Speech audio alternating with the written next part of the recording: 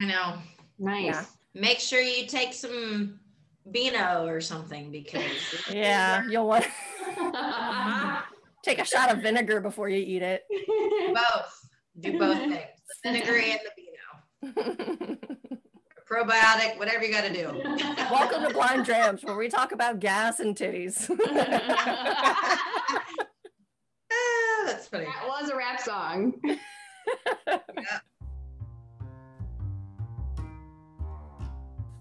Hi there, and welcome to Blind Drams, that podcast where we like to pretend we know what we're doing while making cocktails. It's all a crapshoot from here.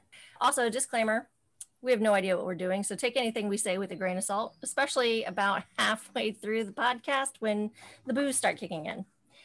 We have our normal lineup today. We've got Mary Beth. Hello. Amber. What's up? And of course, me, Amanda. And today we are drinking bottle number 6. Oh, you thought I was going to slip it up. And so let's go ahead and get right into it. Yes. And I forgot my Glencairn. Mother. All right, go ahead and pour it. I'm going to run down and get mine. Wow. I can't even believe this is number 6. I know. Today. Like this is pretty awesome. Should we just sneak a sip without her knowing? I'm just kidding. It's weird. Like I used to like crave red wine, like when I'd get home from work or whatever, like just the thought of it, I'm like, oh, that just sounds so good. But for some reason, I don't know, like tonight I was like, oh, I just really want to make an old fashioned or something. And I was like craving it. It's weird. Yes. No, yeah. I like want to drink bourbon now. Yeah, it's weird. I'm like a rookie tonight, man. It's okay. We're just talking about you while you leave. That's okay. It's recorded and I do the editing, so I'll know what you said. Wow, this smells really good. Sorry. Okay, I need to. Do you hear that beautiful sound? Yeah. All right, what color you got there? It looks gold. Yeah. Gold. Not quite amber, but like a gold. Yeah. Like between straw and amber. So their website says deep amber. Oh. I'm holding it up against a white paper and it. So I think what it is like maybe I just don't know my colors, because I think this is the same color I've been calling everything, like amber or dark, or like a dark gold or something. I mean, a deep amber is like. Yeah, I feel like a deep amber would be like. I don't know. That is pretty. It's pretty. I don't know. I like this color of it, but yeah. So while we're chatting, in your mixing glass, yes, go ahead and pour your sugar in. You're going to do a quarter teaspoon to a half a teaspoon. Quarter to a half a teaspoon. How much is one of these, the small jigger? How much is that again? That's a half an ounce. So like a quarter of that. If you're going to do simple syrup. Yeah, this is not a sweet cocktail. What if we want it to be a sweet cocktail? Then put a little bit more sugar in it. I mean, really for me, I feel like cocktails, you get people who are like real purists that are like, it has to be made a certain way, otherwise you can't call it. Like, we're making a Sazerac tonight. So it's not supposed to be sweet. Right. It's not supposed to be sweet, but if you want to sweeten it up, you totally can. Yeah. Okay. Cocktails should all be personal taste, in my opinion. So, I mean, do what you need to do. A Sazerac. So you have your sugar in your mixing glass, and go ahead and put your 3 dashes of bitters on it. And that, while we're doing our nosing and everything, our blind tastings, this will just give it a little heads up, extra time to dissolve in there. So it's 3 dashes of bitters. Yum. And because I'm still being a lazy bum, I haven't purchased the regular, it's supposed to be the Peychaud, whatever bitters, but I still only have the orange bitters, so that's what I'm using tonight. That's what I have is Peychaud. Yeah, that's the traditional one. It's good, it just smells like licorice. Can you hold it up? Yeah, it's my giant. Look how big it is. This thing is gonna last me until I'm like 106. Mm-hmm. Actually, at the rate we're making cocktails. I was about to say, not according to what Tyler was telling me earlier. Listen, yeah, Tyler and I went out to on a date last week, and he ordered a glass of wine, and I got an old fashioned, and it was just so funny because I think he's just like wanting me to be drinking wine with him, and I'm like, I'm sorry, I just like really just want to sip on an old fashioned. Did you get the wrong? Yeah, was the server like giving you the wine? No, well, no, she ordered it. No, it was not Okay. wrong. But I bet you they, in a different circumstance, they for sure would have mixed it up. But he just wants his wine buddy back, you know? Poor guy. I know. Tough life. So while we got that setting aside, that'll just stir it occasionally, and that'll start dissolving while we do our blind tasting. So that way it should be good to go when we mix our cocktail, so you won't have the grainy sugars in there. Cool. Sweet. All right, so back to our nosing. Tell me what you smell. Right off the bat, I get like oak. I was gonna say nutty, like a. Yeah.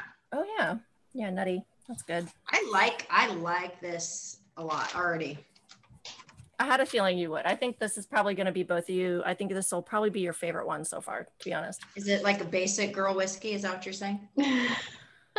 I'm not going to say anything about it yet because I don't want to influence your.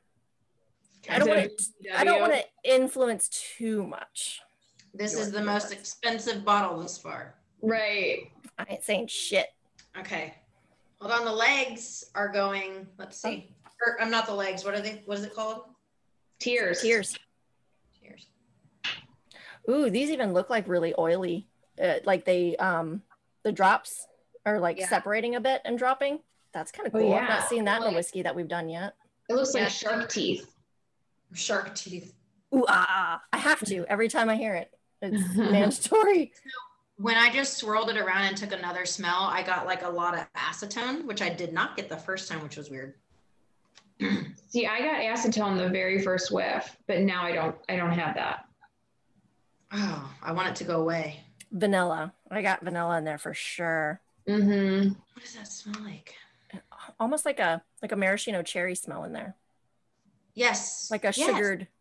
Yeah, like a sweet. Almost like if you were to drink the maraschino cherry juice. I can get that. I can get behind that. And I get like a candy pecan. Ooh. Okay, this is going to be a weird one. Candy pecans. This one's throwing out a lot of weird stuff at me right now. Have you ever had like a sponge cake soaked in like liqueur? Yeah. Look at us. We're like, boom, boom, just this and this. There's no blue crab this time though. No blue crab. This one's got like sponge cake soaked in all sorts of alcohol for me. It smells good. Which I guess that means it smells sweet, but like also. Yeah. So, I mean, you think about the ingredients of what's in a sponge cake, and it's a lot of like, it's basically like a meringue, lots of sugar, like brown sugars and butter. And so almost like an angel food cake or like not quite a pound cake, but for sure like an angel food cake. Yeah.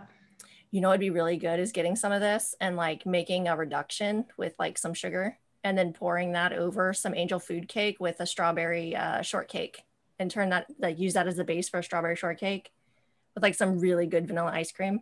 I'm into it. Mm-hmm. I've got our summertime August dish for when you come to visit. Yeah. Oh, did I just hear Amanda say you're going to be able to come visit? Well, and hopefully by August I'll have a vaccination. I'm getting vaccinated on Friday. I'm jealous. First one.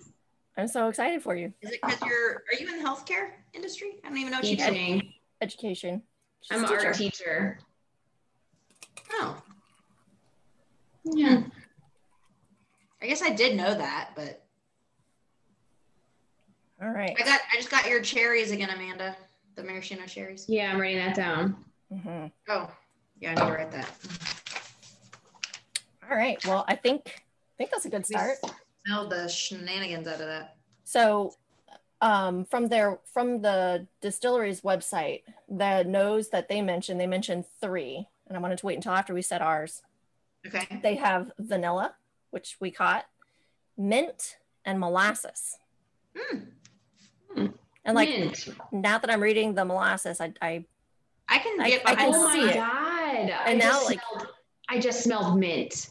Like, cause you know, when you, like you said, when it's like that association. So it's funny that that's not something we picked up by ourselves. No, but and like literally I was like, okay, it didn't smell like mint at all. That's what I thought in my head. But I just like I seriously whiffed it and like my brain went mint. That's weird. Your brain is powerful. I love it.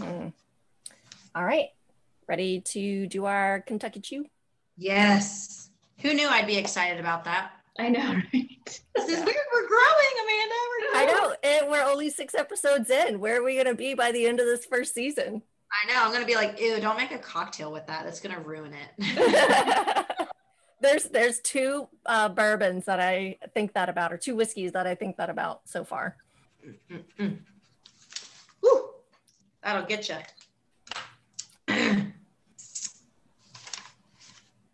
That was really good. Yeah, I'm going with sweet right off the bat. Like it's got that really sweet flavor.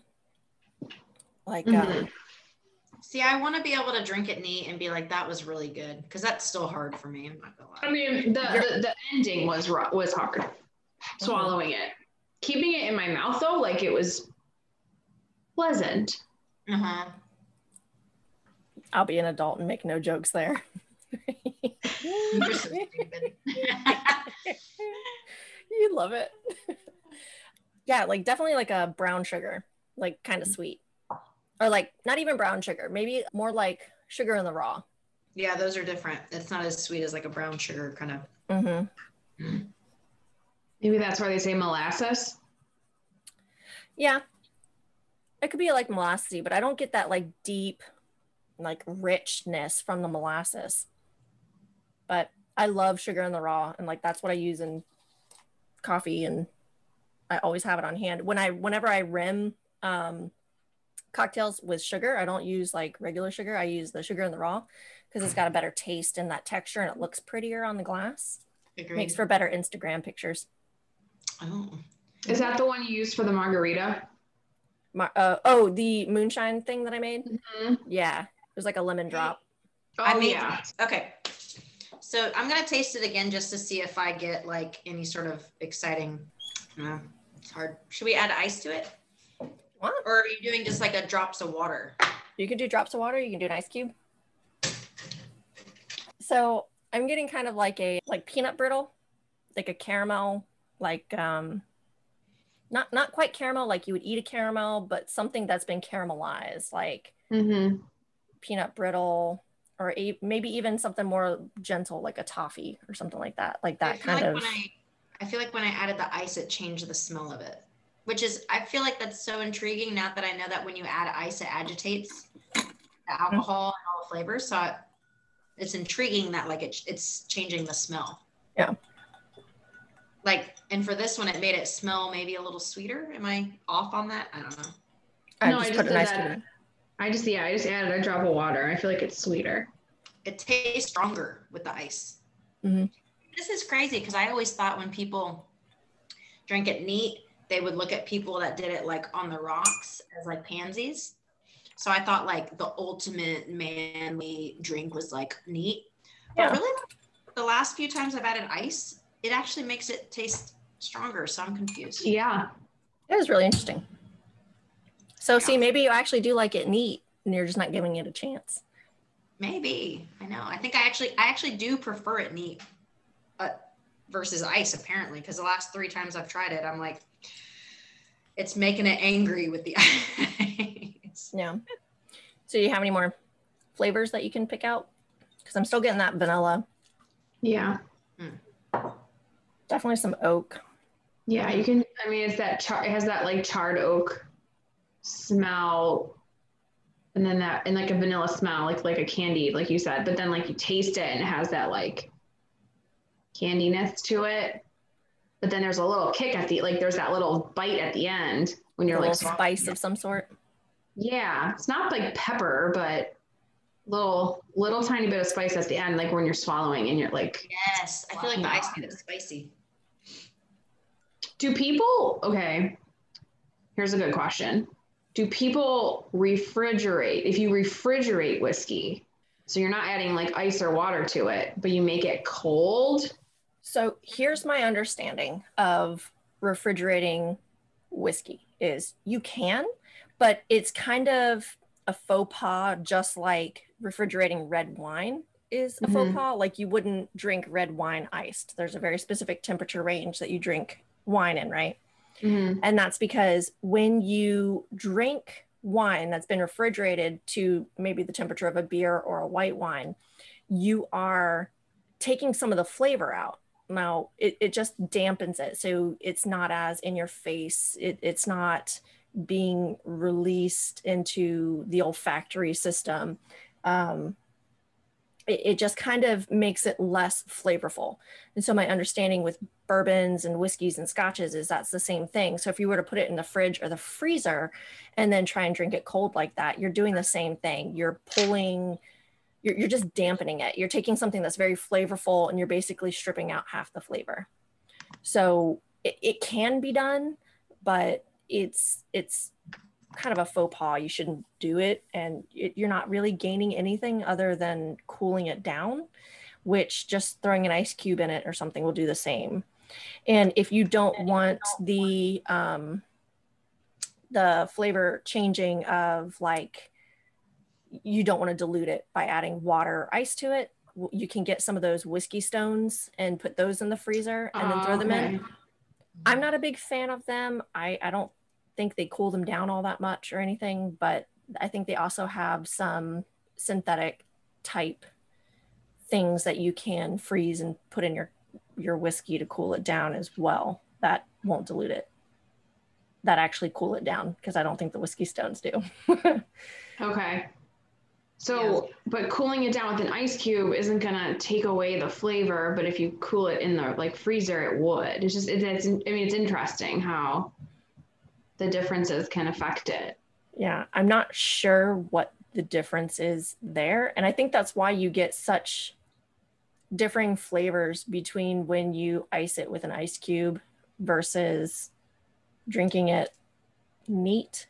And that's probably why you get some of that variation, is not just because of adding the water and agitating all the alcohol and everything in it. It probably is dampening some of the other flavors that you were getting before, like some of those vanillas and things. And it's probably dampening those by adding the ice cube, I would assume. I am not a scientist and I don't know. Yeah. But that's... Well, and I'm thinking too, if it's in a refrigerator or freezer for an extended period of time versus like it cooling it off right away and you're still drinking it versus like it's sitting there for weeks or months cold, like it has to, I mean, that has to affect the flavor of it by it sitting in coldness like for so long. I would think. I don't know. Maybe I'll add that to our corrections for next week. Yeah. Well, because so Kyle, his like favorite is the Jack Daniel's honey. We had that at our wedding and he drank that like at our wedding, and it's like one of his like, he just like has good memories of it and he really likes it. But he always kept it in the freezer and he likes to pull it out of the freezer and like pour himself some and just drink it cold. So I just never thought anything besides Jack Daniel's in the freezer. No, we don't. Just the honey, because he likes he likes, he'll do like Jack Daniel's like well, he doesn't really drink it neat, but we don't like, he'll drink that like with like a Coke or something, like, you know, Coke or Pepsi. But the honey, he likes to just drink that in a glass.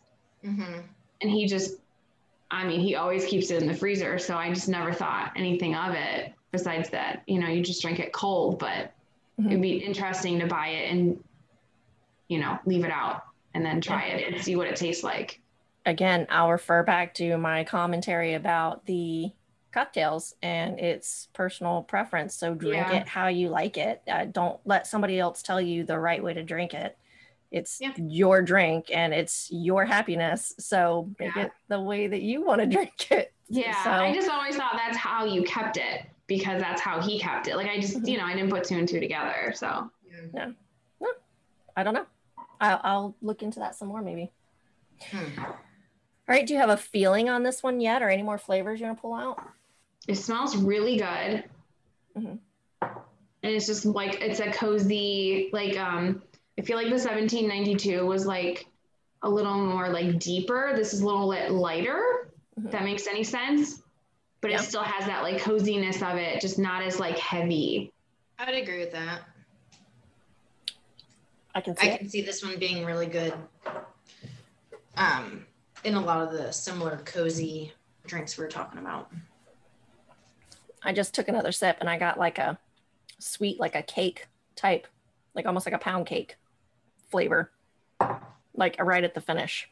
So I'll go ahead and read off what the distillery has to say about this one as far as the palate is concerned. So they have sweet, vanilla, toffee, candied fruit, brown sugar, spice, oak, and anise, which is like licorice. Okay. Which is why I chose this one for this cocktail. All right. So now that we are into episode 6, do you have a guess, seeing we've had one of each now, of if it is a whiskey, a bourbon, or a scotch? Ooh. Just want to take a random guess? Ooh. I'm gonna say whiskey. So it's a scotch? No, not a scotch. Oh, okay. I'm gonna say whiskey only because I know bourbon's made of more corn, and I know it's technically a little bit sweeter, but I didn't get a corn. I just didn't get like a corn taste to it. Not that all bourbons taste like corn. I'm not saying that, but I just didn't get like a corn finish. So you're gonna get hammered, right? I'm gonna go with whiskey. I'm gonna go with whiskey just because it probably the mash bill isn't 51% corn. Cool. Okay. That's my guess. I would agree, but like last week it was very heavy corn to me, you know. Wait, but wasn't last week a whiskey? Well, last week was a whiskey. Oh, see, now I don't have no clue. Oh yeah. Why did it make it a whiskey last week? It was not 51% corn. And it's the filtration process, I think didn't go through the maple charcoal filtration. Oh, okay. Okay, you ready for the cocktail? Yes. All right. So, I don't really have any news or corrections, except for I can't find that Ben & Jerry's ice cream anywhere, which is a bummer. But I have seen a lot more people posting that they have found it and they say it's delicious. So I'm bummed. To be continued. I'll let you know when I find it. And then just wanted to apologize for delaying the upload of episode 4. It went out a week late, but that also has us on a 1-week delay now. So I have a longer time to edit and work on things. So, blessing in disguise. So as I said before, now we're on to the cocktail. So this cocktail is called the Sazerac. We have already gotten our sugar and our bitters into our mixing glass, right? And it has mostly dissolved for me at least. And now what we're going to do is we are going to prep our lemon peel. So you've got a lemon and your peeler, and you're just going to go and do like a strip of the lemon peel. You're going to try not to get, you're going to try and get the least amount of the white pith as you can. You just want the zest. Don't be shaking your head over there at me, Amber. No, I'm not. I just, I have half of a orange. Right here. Oh, that's fine. I don't know if you can see how I'm doing this. I'm basically just wiggling the peeler back and forth. Oh. Wow, yours is way better than mine. I've had a lot of practice because I was taking a lot of pictures of this stuff. Okay, and then so when you look at the inside, why I like using the peeler is you can see how little of the white bit that you get. The more of that white part on the inside that you get, the more bitter that peel is going to be, because that's where the bitterness of the peel comes from. So you get the oils and everything in the actual zest of the lemon. There you go. But the flavor also comes from the zest, but then the white part is going in the so not yet. This we're just going to set to the side for now. We just prep that first so it's ready to go when we're got our drink together. Okay. Oh, I got a good one. Yes. Yeah. Nice.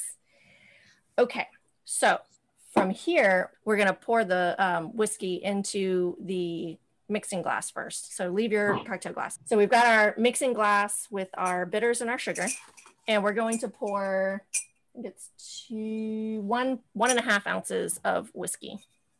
I forgot. I'm going to get a mixing or a shot glass. Okay. You say an ounce and a half? Where's my 1.5 ounces? Yeah. Where's my thing? Did it fall on the ground? Oh, there it is. 1.5 ounces, which is a jigger and a half. Yes. So it's one of each side. Yes. It straight into the cocktail glass? This goes into the mixing glass. Oh my gosh, look what I'm doing. You're going to be a real sweet. A full jigger of maple syrup. I'm an idiot. Okay, it's going into the mixing glass. Correct. So that's where we have the sugar and bitters already sitting, and that mine are already dissolved, so that worked out well. And then the 1.5 ounces of whiskey in, and then give it a quick little stir. Let me know when you're ready. The sugar is not dissolving. What about the absinthe? It's going to go in the cocktail glass. With the ice in it already? I'll show you. I just want to do it all together because it gets a little confusing. So you let me know when you're ready. I'm ready. All right. Is your absinthe open? It can be in about 8 seconds. Yeah, go ahead and open the absinthe. Do not take a sip. Can I smell it? You can smell it, yeah. I think the smell is quite pleasant. I'm not a big black licorice fan, but it smells good. I've always liked the smell of it. I just don't like the taste so much. Man, that's interesting. I'm getting so many different smells. I have like the lemon peel. I have like the bitters and the sugar and the whiskey. I have the absinthe. Like it's all sitting here and I'm just like getting all these different smells. It's wild, right? Yeah. Okay, so this is the official cocktail of New Orleans. Oh. I'll wait for Amber to take her picture. Okay. Nice. Okay. So now you're going to take your cocktail glass with all the ice in it. And now that your cup is nice and cold, you'll just dump that ice out into another glass somewhere else. We don't need it again. But now you have an ice cold cup. Oh. Could have also kept it in the freezer, but I thought this was easier instead of running back and forth. Yep. Okay. Let me know when you got an empty cup. Empty cup. All right, now take your absinthe. Okay. And you're going to pour a splash. So like 1/4 ounce, a teaspoon, whatever you want to do, just in the cup. Okay. Okay, now you're going to swirl it around and you're going to get all the sides up without pouring it on the table. And then once it's nice and coated, you're going to pour it out into another glass to get rid of. We won't be using the rest of it. So this is just called an absinthe wash. We're just washing the glass with a little bit of absinthe to give it some flavor. Okay. Okay, so now you're going to take the cocktail that we mixed and pour it into that washed glass with the absinthe. Okay, and now you're going to take the lemon peel and you're going to, what is called expressing it. You're going to hold it sideways like this. So like widthwise, and if you watch it real closely, squeeze it over top, like hold it about 6 inches above the glass and squeeze it. And you can actually see the oils spray out of it. You see that? Yeah. And I'm just going to add like a very fine mist of lemon oil to the top of your glass. And now before you drop that in, you're going to take the lemon peel and you're going to just wipe it on the rim like this, the whole rim around, and that'll give you a little extra lemon flavor. Then to make it pretty, you just take the lemon peel and twist it, give it a little curl, and then set it on the edge of the glass or drop it in. And that's your Sazerac. That is so cool. Yeah. So now we've gotten a more complicated cocktail in. No, I love that. I just in. wish that I would have had the right thing here. I'm just gonna drop it in or set it in, or I just drop mine right in because I like Okay. that extra flavor. All right, Yeah. and Sláinte. Welcome to New Orleans. Wait, that's it? No ice? That's it. That's the whole thing. If I got this at a bar, I'd be like, are you freaking kidding me right now? Normally it comes in a much smaller glass that's a little bit more decorative, but I'm trying to work with what we got. And I don't want us buying all this fancy equipment and tools and cups and stuff that we're only going to use once or twice. I think that's a bit ridiculous. But there is a special glass that you can use, and I forget the name of the glass, but it's very tiny and it's very cute. So there you go. I'm scared.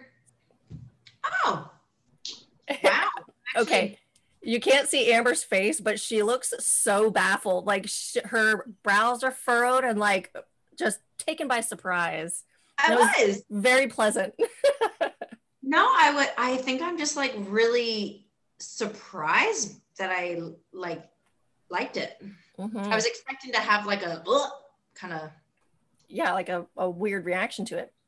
It's because that and I had to use my orange peel, not a lemon, so I thought but it didn't hurt it, I guess. But it's like the first initial, it's like super sweet. Mm-hmm. And you get the smell, I'm guessing, of the citrus. Mm-hmm. So it almost has it's like 7-Up, like when you first go to taste it, but then you get the whiskey and you get the spice at the end.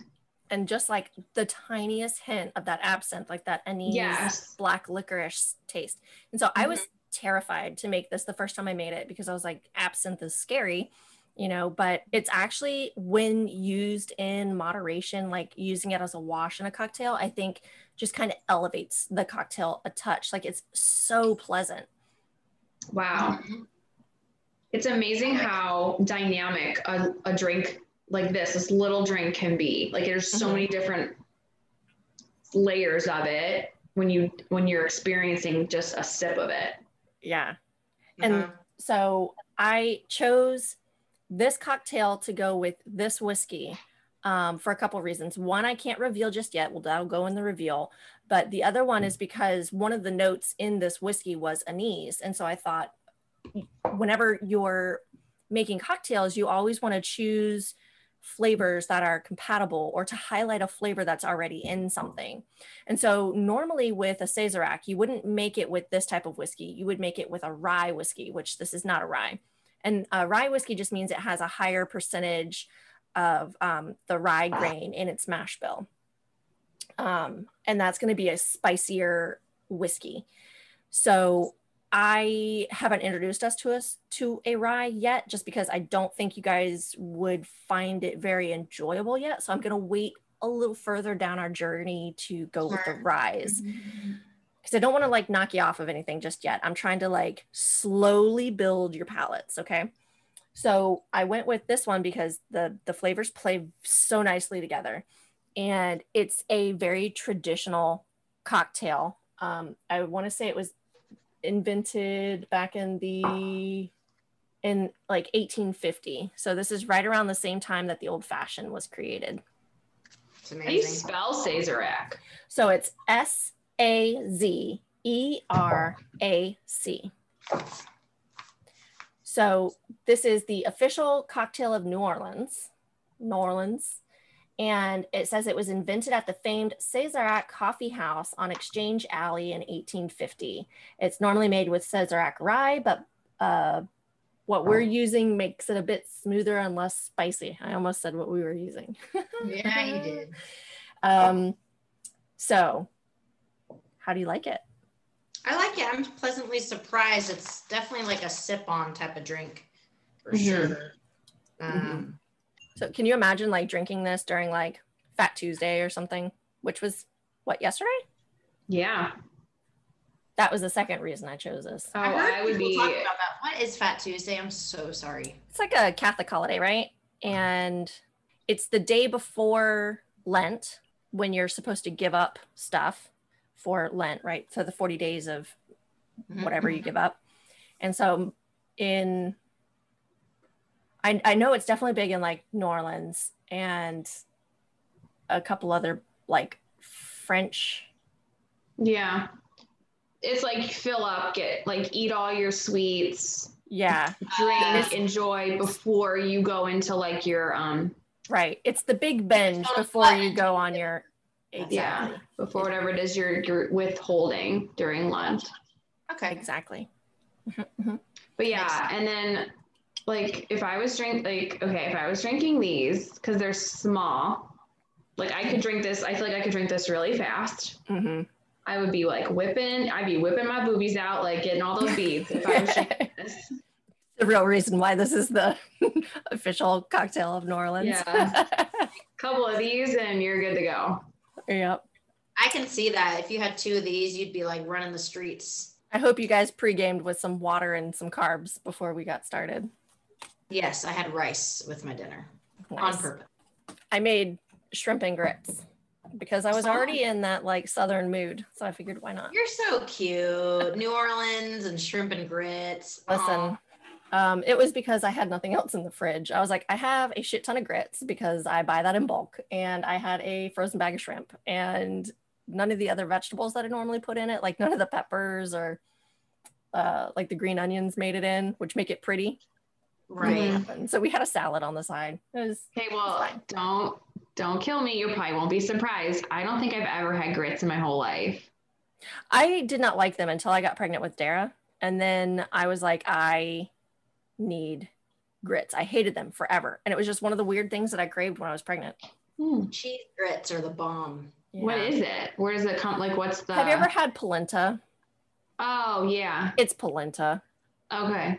Basically. I mean, for all intents and purposes, it's basically the same. But what is it?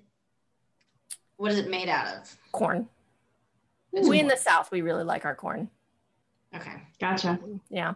So it's just dried corn and then ground. And then there's white grits and then there's yellow grits. And I want to say the white grits are called hominy. And then the yellow grits are, or maybe I have that backwards. And then you can have like how fine of a ground you have it also determines like what it's called. So it can be called polenta, hominy, there's some other things. Cool. So, I know I'm going to get some hate mail on that one, but you know, it is what it is. But yeah, it's delicious. And I make grits for breakfast for Dawn every Saturday. So I always have a ton on hand. Spoiled. He is very spoiled and he knows it.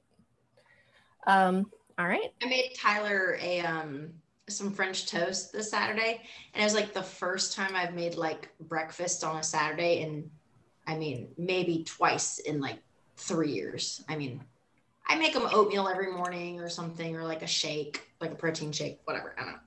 Anyways, I was so proud of myself because I don't eat French toast. I don't eat pancakes, whatever. So I don't like to make it because I don't eat it. So it's not fun.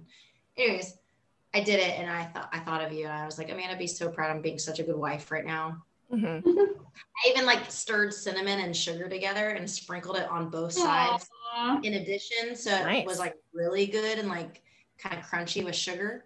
So if you want to get really alcoholic, it's my favorite way to make French toast. So you get the challah bread, like the braided looking stuff. Yeah, that makes the best French toast, hands down. Otherwise, get the thick cut like Texas toast bread. Cut. Toast it or dry it out the night before, like when it gets crunchy. Oh, that's a good idea. Because that makes it less soggy when you cook it, and it soaks up more of that like custard. Organic bread that was already kind of dry, so it was great.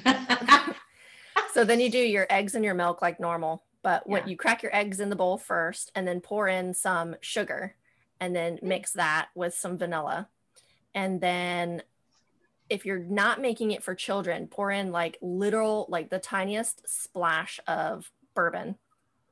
It like game changer.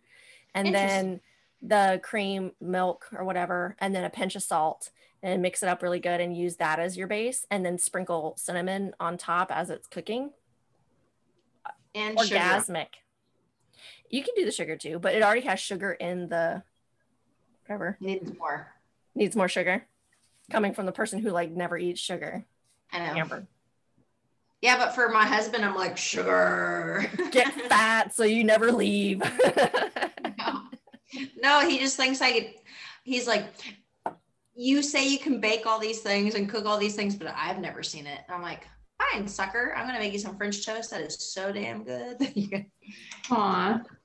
That's funny. Wow, this drink, I'm not gonna lie, I've only had half of it, and I feel very warm. It's a cozy drink.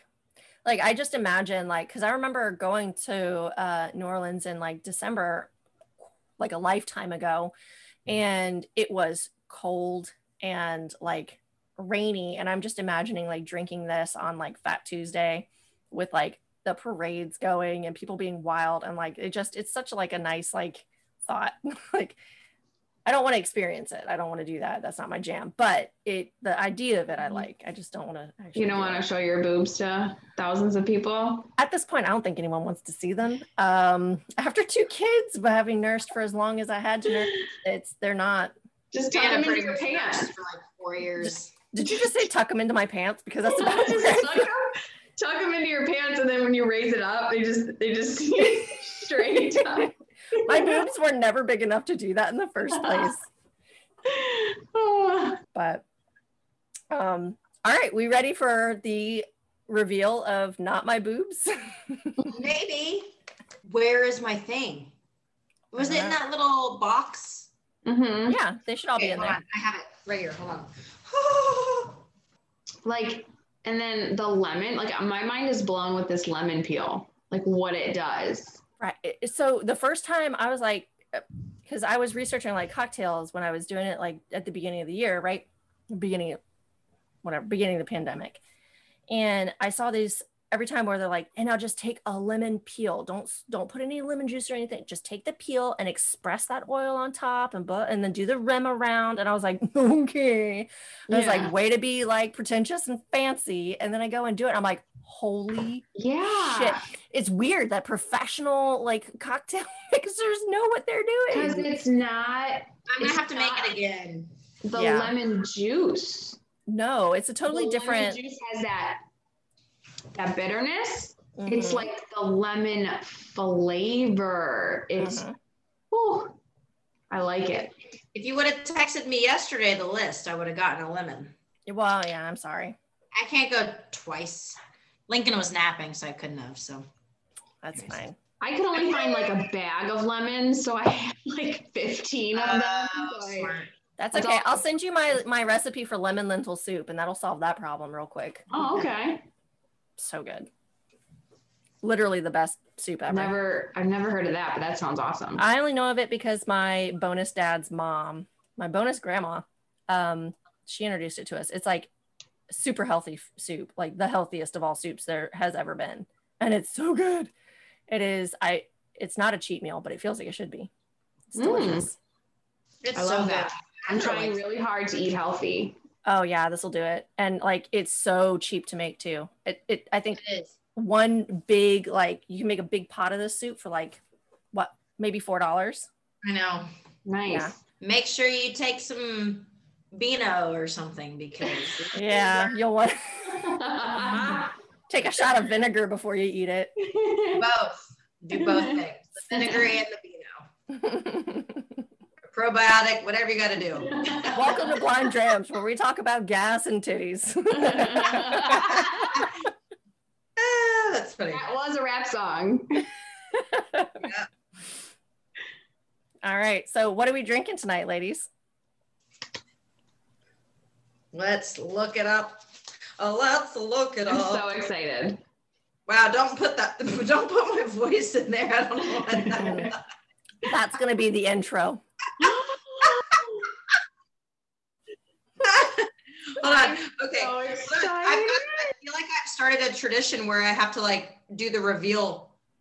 Here we go. The face. She's too Caesar accent. I am Buffalo Trace. Okay, I've heard of this guy. Yeah, this is what like people talk about. Mm-hmm. The BT. They like wait in line for this shit. Yes, is that what people call it? The BT? There's several whiskeys that do have like they're only known by their acronym, and I feel like Buffalo Trace is one of them. Yeah. So one of the things I was saying, I think why I think you guys would like it, and you were joking at the beginning, was like this is one of the really hard to find bottles right now. Mm. It's not expensive. I just happened to be in Total Wine the day they had a case delivered, and they had it for a normal price, which was $28. Wow. I feel like I could not find it for that at our stores. Right. So there's such a demand on it right now that, or no, I take that back. It was $24 that day. They had it on sale, but a limit of 2 bottles per person, per group, per whatever. So it is super, super high demand. It is a bourbon, and it is from Kentucky. And this distillery that makes it, the Buffalo Trace Distillery, is the one of just a handful of distilleries that actually was allowed to produce whiskey through the Prohibition. And so they were one of the few distilleries that were making medicinal whiskey. And so you had to go and get a prescription from your doctor to get whiskey. And this was one of them that you got. I forget what the original name of the distillery was, but they rebranded in, I want to say it's 1999. And they renamed the distillery Buffalo Trace in 1999. And this bourbon was the first release of whiskey, bourbon, whatever, under the new name. And so it was named after the new distillery. And so I even went back and tried to find, like, what does Buffalo Trace mean? Like, why that name? And so what I found out was, apparently there was this major trackway running through Kentucky, Indiana, and Illinois that basically a natural road that was formed by millions of migrating bison, so buffalo, that would just use that trail every year. And so it would just get compacted and worn in, and it was just a natural roadway. And so, of course, during that time, what was it, like 1771 it says Daniel Boone, who founded the distillery, passes through Leestown on the Buffalo Trace, and that's in Kentucky. And it says it's the oldest continuous operating distillery in America.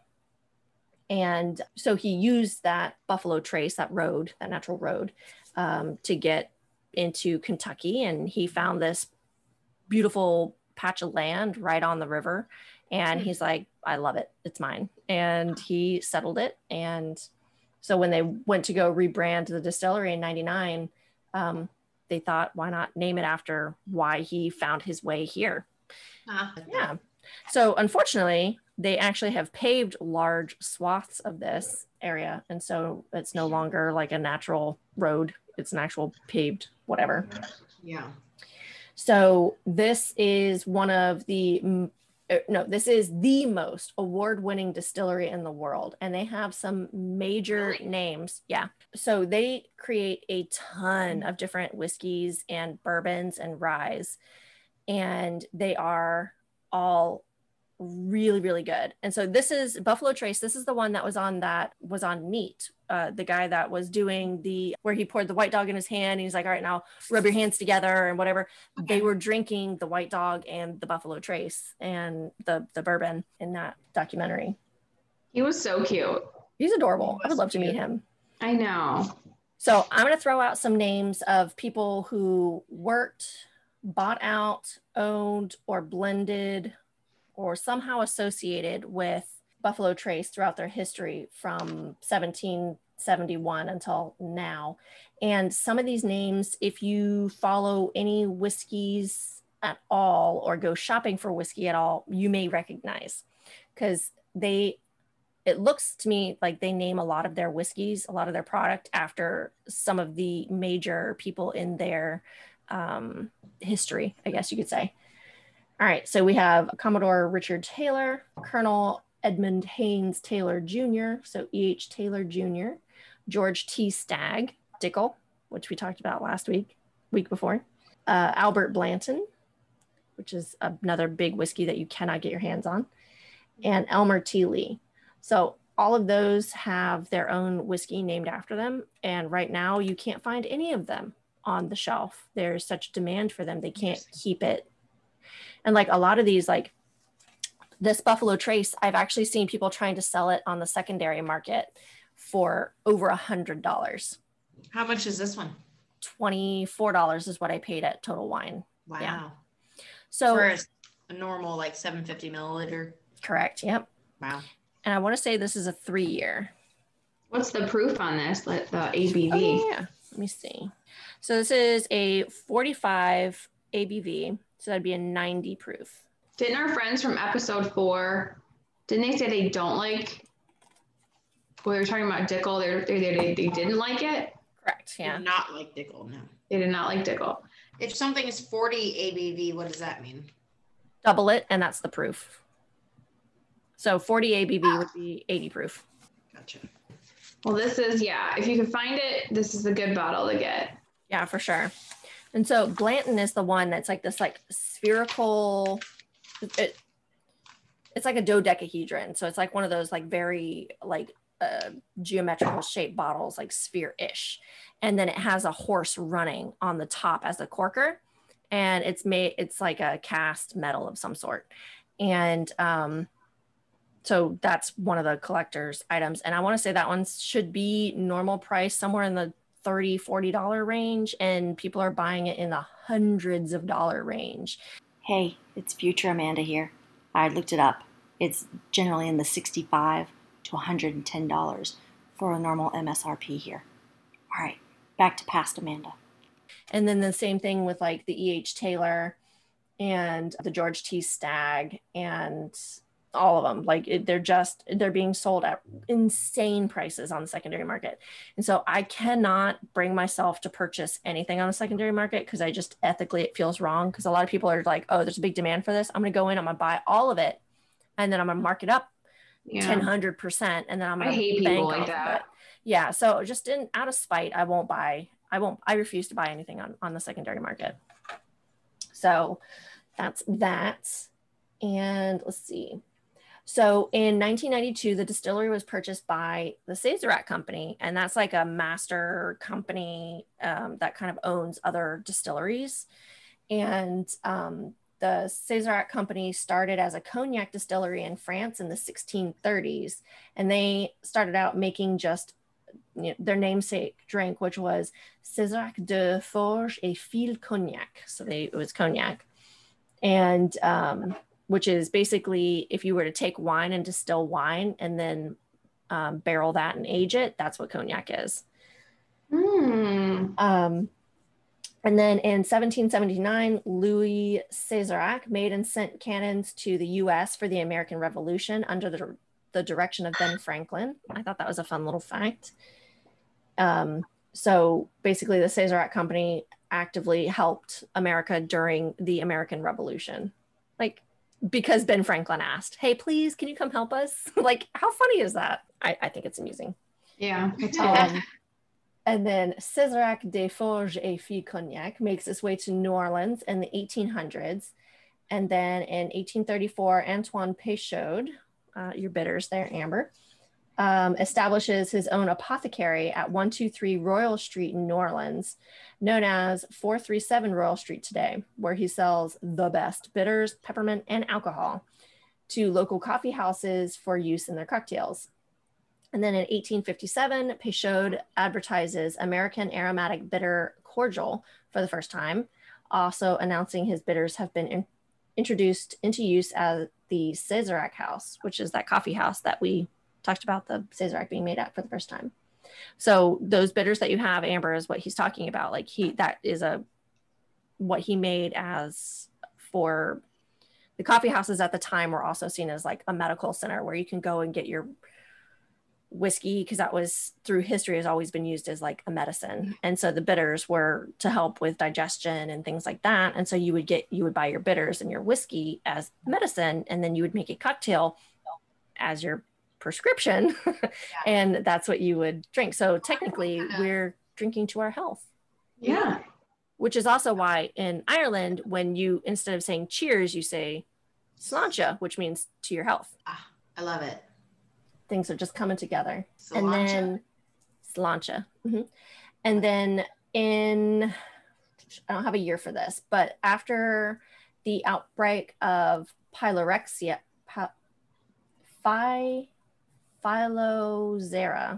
in French vineyards, and that's the disease that primarily attacked the grapevines and like pretty much decimated all of France's grapevines. Brandy and cognac were in short supply, so New Orleans bartenders began to started to make the Sazerac, this cocktail, instead of with cognac. They started making it with American rye whiskey to replace that cognac or brandy. So that's how we get the current Sazerac that we're drinking. And so that's my history of our cocktail and the distillery and the company that owns the distillery, all brought into one. That's really cool. So that's just like a whole little selection of fun facts that I just thought was like kind of cute. Yeah, I love that. I didn't know that this was a hard one to buy because I've heard of it before, but it's interesting. Yeah. Like Total Wine, when I was in there, they didn't even bother putting it on the shelf. They just had all the boxes like piled in the middle of the aisle, like as you were going to the checkout. And then on top, just open boxes where like a couple bottles were sitting on top and a handwritten sign saying the price and like limit 2 per customer, 1 per customer or whatever. So I was going to say like why people like this one, like why is it like that over like different ones? But I mean, it was like all of our remarks were good. So, I mean, I can understand, but also I guess that's a good price too for that bottle, $24. Like exactly. All of those were like upwards of 50. So a lot of these whiskeys and stuff that you'll find that are super high demand where like everyone wants to get their hands on it. It's usually started out it's really, really good for the price range that it's in. And then once people get a hold of that, they're like, oh, it's really, really good for the price range it's in. I'm going to buy a bunch. So I always have it on hand. And then other people are like, oh, this one keeps selling quickly. We can't keep it in stock. That must mean it's really good. I'm going to buy it. And then everyone's like, oh, this is my favorite. It's my favorite. It's my favorite. And then so everyone starts buying it. And so then it starts losing for the price point it's at remark. And it's the best whiskey you can get, hands down. And so people are willing to spend more money on it. It's kind of like, this is the same distillery that makes this also makes Pappy Van Winkle, which is one of the hardest whiskeys to get your hand on right now. And I think retail is supposed to be probably in the $60 to $80 range, I want to say, like if you were to buy it like MSRP. But it's going on the secondary market in the thousands of dollars. It's That's ridiculous. Enough. Yeah. And I'm like, is it that good? And everyone's like, yeah, it's really, really good, but not for like $2,000. And I'm like, I don't think I feel like anything over like $150 for a bottle is just ridiculous. Like you would have to sell me real hard to spend over $150 for a bottle. And that's expecting me to share it because that's not happening. Yeah. Well, I have a couple bottles. I have one bottle that I purchased recently that is $110. And I bought that. And that one I do have plans on sharing with you guys in season 2. I don't know what episode, but in season 2. So you'll get a fancy. Try like the difference in like price, you know what I mean? I've done that with wine before where like with mom, I tried to trick her. I was like, this is a $20 bottle of wine. This is box wine. Can you tell the difference? You know what I mean? And so it's fun to kind of tell when you do something. Yeah.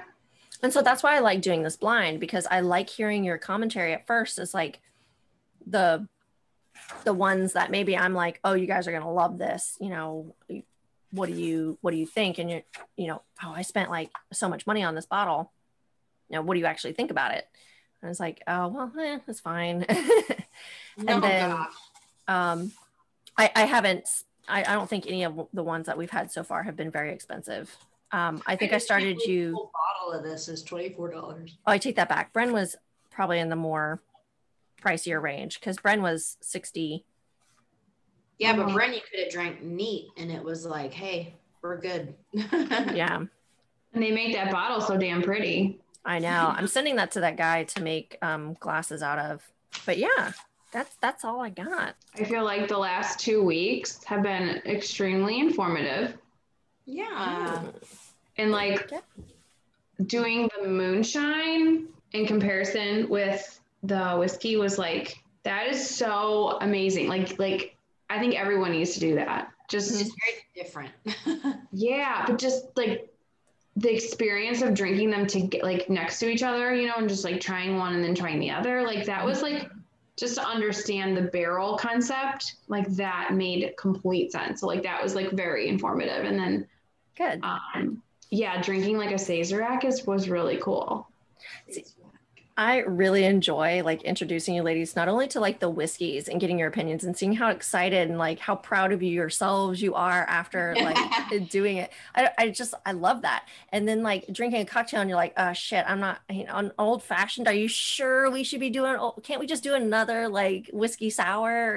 Maybe we should just do all of them whiskey sours for consistency's sake, you know?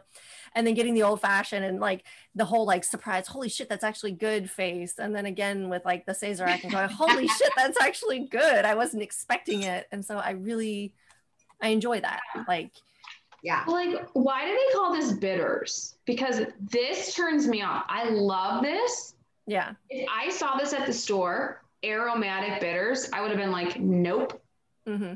So it's called bitters. Have you tried it by itself yet? No. Try it. Oh man, here we go. Another on your finger. Yeah. It's not bitter at all. Like mine are bitter as a shit. Maybe I need more. Yeah. Let me take this lid off. Just chug it. So when I made the bitters, basically what it was is you're taking the zest of whatever fruit I was using. So I was using like grapefruit and lemon and orange. And it's just that like bitter citrus peel. And then in like Everclear. So just straight whiskey, whatever. And then I guess I've seen this like when I bartended. Yeah. You would have like your bitters and then you would have your like, when you have like your vermouth, which I don't know what that is, but like your dry vermouth and your vermouth. And sweet vermouth, yeah. Yeah, that one. And they would just like sit, like they would be off in the corner and like never touch, like barely ever touch them unless I was making a specific cocktail for it. Mm-hmm. If I saw something like now that I have this, like I've used it so like almost every week we've used it, but like this would intimidate me. I wouldn't want to, I would be like, ugh, I don't know what this is. So that's really nice too. I feel like it's really not for anything other than making cocktails with. Like it's just a little. So the way I equate it is like it's like adding a little bit of spice to your dish. So if you're cooking like shrimp, say, so you're not just gonna cook like shrimp, you're gonna add other ingredients to it, right? You're gonna add like garlic and whatever. So those like the garlic and you know, maybe lemon juice, maybe those two things that you add to it are like the absinthe or the sugar, like the other ingredients in your cocktail. And then the bitters is going to be like your salt and pepper. Like it's not complete without that little touch of something. And so like your meal isn't done cooking until you've had like a pinch of salt and pepper. Like you need that little extra kick of spice, not because it changes the flavor dramatically, but it helps bring the flavors in the cocktail out and bring it forward.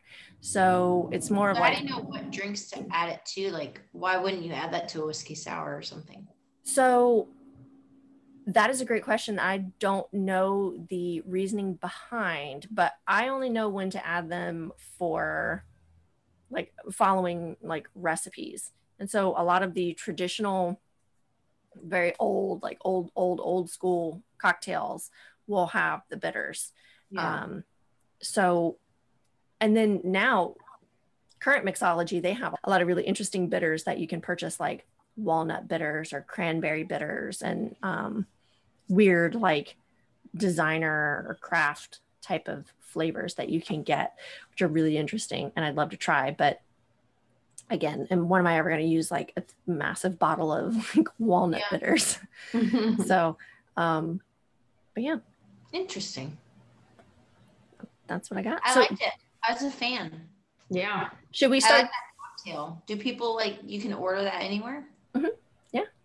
Oh, we should all make like a thing to like get that next time we're out. Just in a year when I can leave the house again. Right. I know. But I think it'd be fun. Sazerac.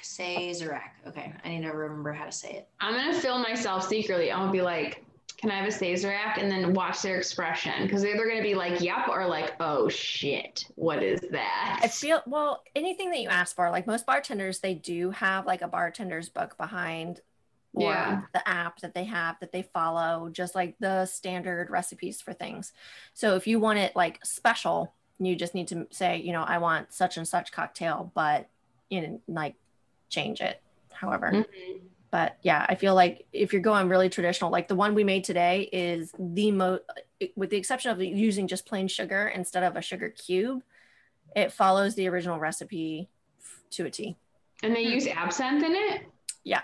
Or so absinthe is because it was so, the absinthe that I sent you is an actual for real legit absinthe. Like it's got the wormwood in it and everything. And so absinthe got a bad rap at, you know, we talked about that a couple episodes back, where like all these big names and like artists, like who was it, like Van Gogh, I think, drank a ton of absinthe, and Ernest Hemingway was a big fan of absinthe. And so you get this whole theory or this whole like tale about the green fairy and just being in a blind stupor and drinking so much, you know, that you would hallucinate. And so they always attributed it back to the wormwood that was in it. And they thought that had hallucinogenic properties because no other liquor or alcohol at the time was really made with wormwood, as far as I know. I could be wrong. But what it turns out was it was just such a high proof. Like this is 55 ABV, so 110 proof. Is the absinthe. And so they were just not used to drinking something with that high of a proof, because I think most brandies and cognacs, which were the really big popular thing at the time, were probably more in the 40 to 50%, maybe not even 50, like 40 to 45 ABV, somewhere in that like lower range. So they were drinking the same quantities, but it has such a higher proof that they would just get hammered faster and harder. And then the traditional way to drink absinthe is you have this special, it's called an absinthe spoon. And it's like a flat spoon that's got holes in it. And you set it across the top of your glass, like you just set it here. And you put a sugar cube on top of that spoon. And then with your absinthe inside the glass, then you drip water, like purified water, over top the sugar cube until it fills to a certain amount. And then it goes from that green color that you get there to this like foggy, like pale olivey looking green. And so it's like absinthe and sugar water. And that's it. So it's super sweet. It's very pleasant to drink. If you get a chance, I highly recommend making one, but only one. It's just called an absinthe. It's just a traditional cocktail. And it's very, very pleasant. But I think they would just drink so much that they would just get blind drunk. And, you know, I don't think it had any hallucinogenic properties. I just think, you know, that was that. But anyway, going back to the reason I started that comment 20 minutes ago was, so most places will use absinthe, but there's also absinthe that's made without the wormwood, but they don't call it absinthe. They call it an herbisant, something like that. And so it's just like that herby licorice anise flavor. So it's a high proof. It's the same thing. It just doesn't have the wormwood in it, but the wormwood gives it like a different like hint of a herbal flavor. So worth it. I don't think it was that expensive. I think this bottle of absinthe was only $20-$30, something like that. And it's like 750 milliliters, and it will last me a lifetime. Right. I mean, yeah, this will last a long time. I just love that. Like I studied like so much. I studied art history, and like I love that time period where artists were what artists were making, and so even to just connect with them with drinking this, like that just is so exciting. you know, just to feel that connection to these people that I like literally have studied for years, you know. When I bought this bottle, it came in a really cool decorative like cardboard box. And so this is the Absent, Absente brand. And the box that it came in was the self-portrait of Van Gogh. I watched too much Doctor Who, clearly. Oh my God, did you cry when they did the Van Gogh one? I cry every time I've seen it. I've probably seen that episode close to 100 times. Oh, yeah. Yeah. So it honestly the best episode of Doctor Who ever. Amber, don't judge. Whatever. Never seen it. Not sure. I haven't watched Doctor Who, but I've seen that little clip, and I bawl my eyes out. Yeah. Every time. It's so good. I like Doctor Who. I've been watching it since I've never even tried to watch it, so I can't say anything. What you should do after this is just go watch just that episode. Just even the ending clip. I showed it to my students one time. The Van Gogh clip is, oh my God. And then at the end of the episode, they bring him forward in time. And Van Gogh like struggled with depression his entire life.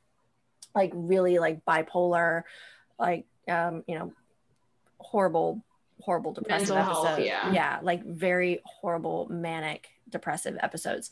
And so they bring him forward in time and they bring him to his exhibition, and so he gets to see all this artwork that he's worked his entire life on in this like very prestigious French gallery, right up next to like it has its own wing, because he's made such a huge impact in the art world and in the history of art. And it just and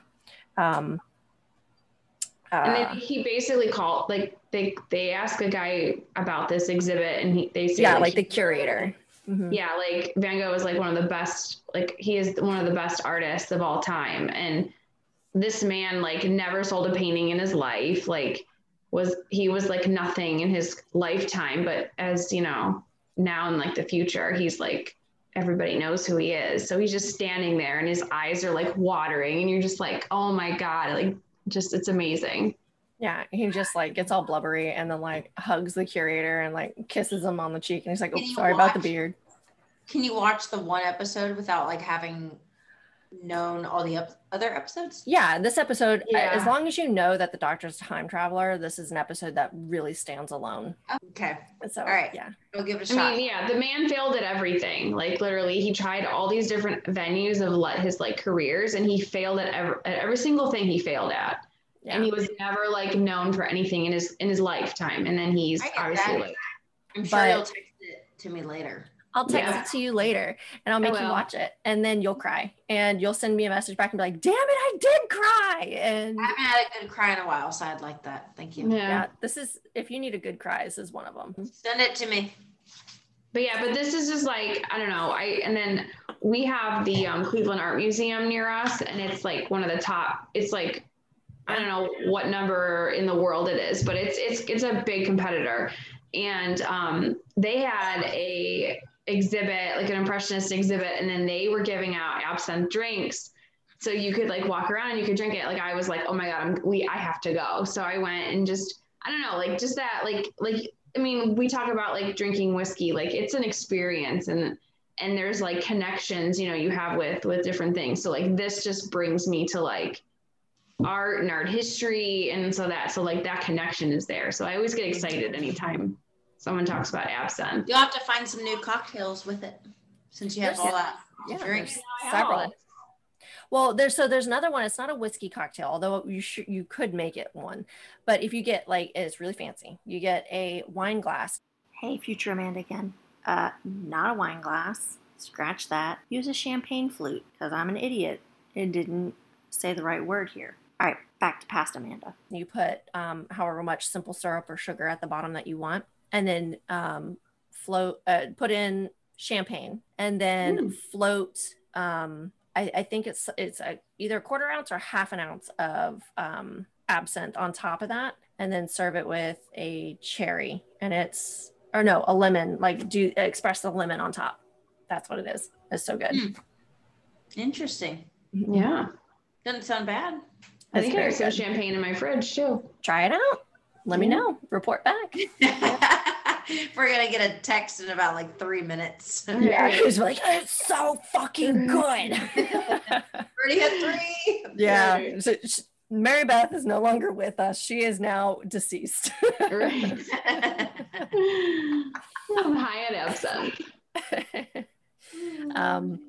Yeah. So our next bottle number 7, is another banger, we'll say. Loving it. So it's one of the bottles that it was one of my first like legit, all right, I'm into whiskey, this is the bottle I'm going to buy. This was my first purchase of that. Not because I knew anything about it, but because it was cool. And the guy at the store was like, you might like this one. And I was like, I think you're right. I think I also might like this one. So maybe next week is the basic white girl. No, it is not. I would say out of all the whiskeys that we've had, I would say probably Four Roses or 1792 would be my basic bitch. Really? Whiskeys. Yeah. Because those are the ones, like, I feel like the Four Roses, because it's got roses on the front of it, it makes it really appealing because it's pretty. And then Castle and Key is just the name because it's got the name Castle in it. I notice a lot more women like, ooh, Castle and Key, I want that one. And that's where Marianne Eaves. No, not that one. That was where Marianne Eaves was the master distiller. And then she left. Yeah. Oh, she left. Okay. Right. Yeah. Now she works as a consultant, I believe, which, by the way, she knows my name because the other podcast shared my name with her.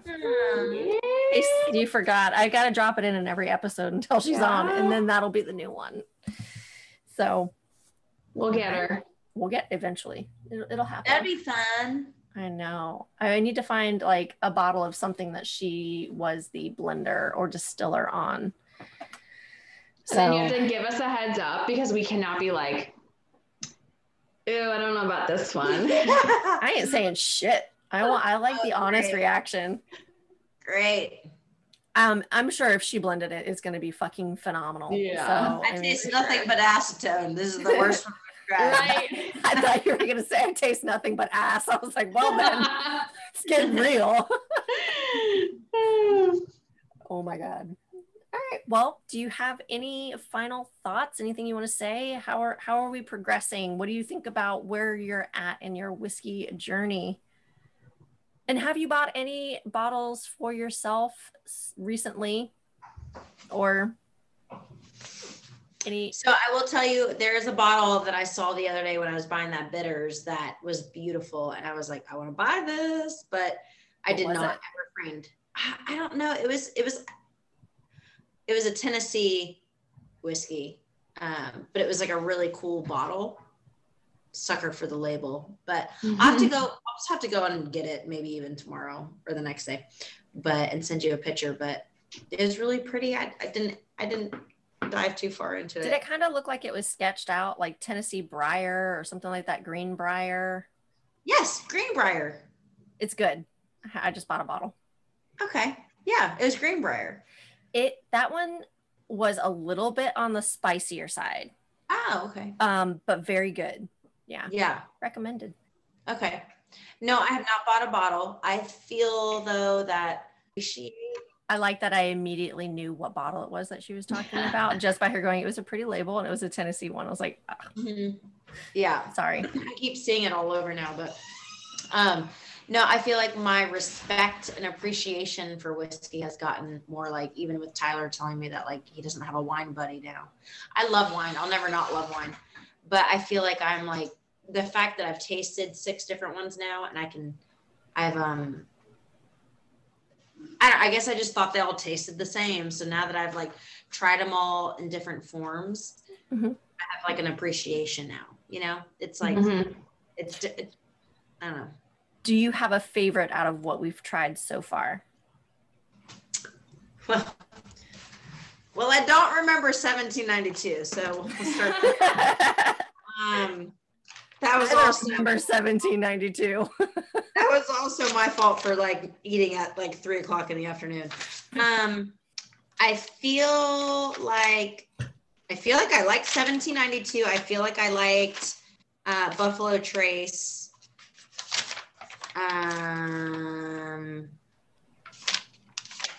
I feel like those might be my favorites. I don't know. I think I have notes that I liked the Four Roses. So I also know that we haven't been giving a rating. Do we want to start rating them? Oh, we haven't. Yeah, that's a good. Well, now that we have enough to go to compare. That's true. That's true. If you can go back and kind of remember it, I guess. Or if you have any left from those bottles. I did write down quality ratings on them. Oh, good. What did you put? But this was just like okay, like because you have like for Bren, I put like 9 out of 10 because that was my first one, you know. So I'm like, okay, we'll go with that.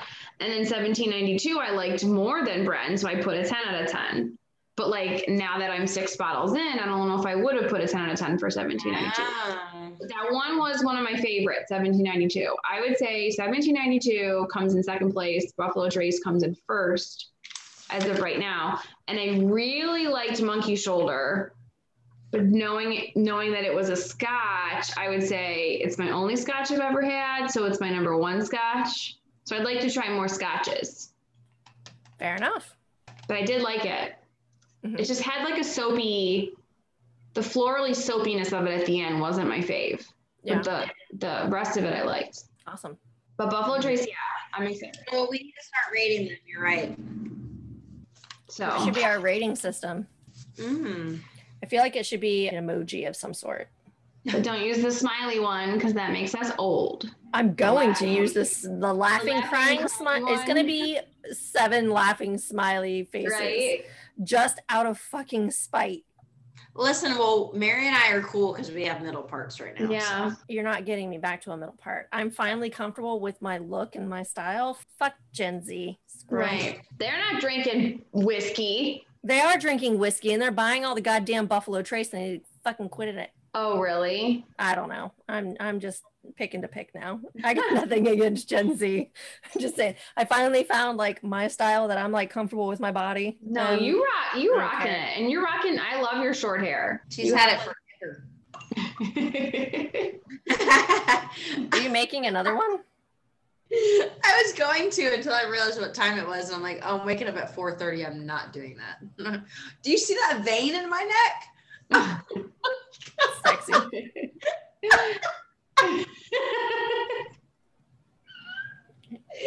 looks like I'm having like a stroke. You've been working out? Wow, 1 cocktail in and she's gone. What is happening? Get more turtleneck. I love it.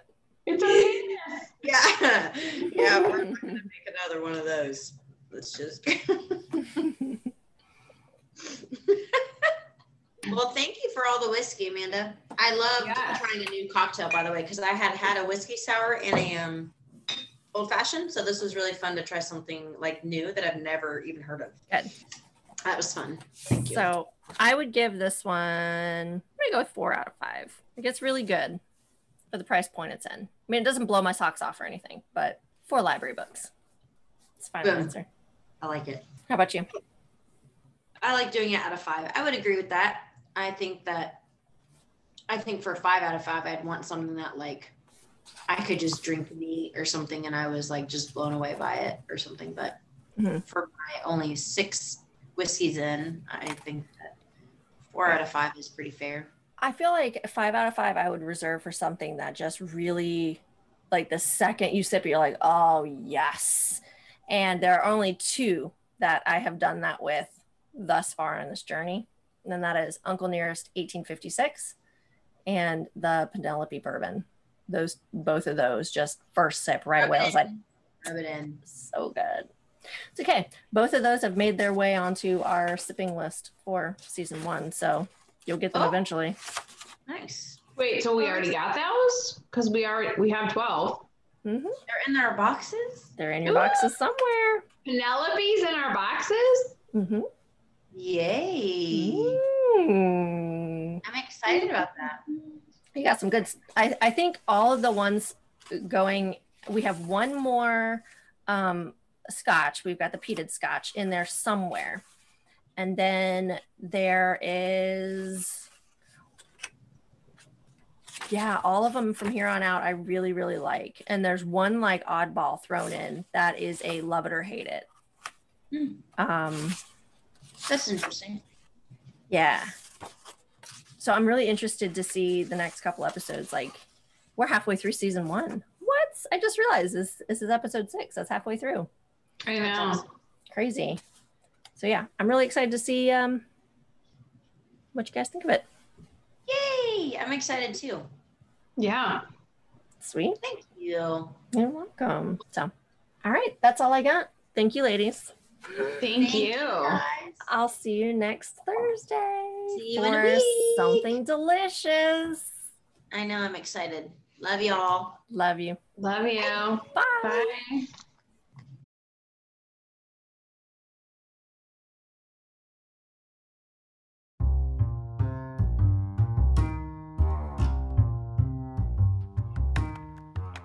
And that's it for Four Roses today. Follow us on Instagram, Facebook, and Twitter. Become a patron to help us buy even more amazing fun bottles of whiskey to try. Send in corrections, ideas, or whiskey news through email, the above social media accounts, or by voice message on anchor.fm. All the links will be in the show notes below. We might even include it on the next episode. Rate and review us on your podcast player of choice. It helps us be a little bit more seen and get our name out there. And lastly, please drink responsibly. Until next time, this has been Blind Drams. Go forth and share the whiskey.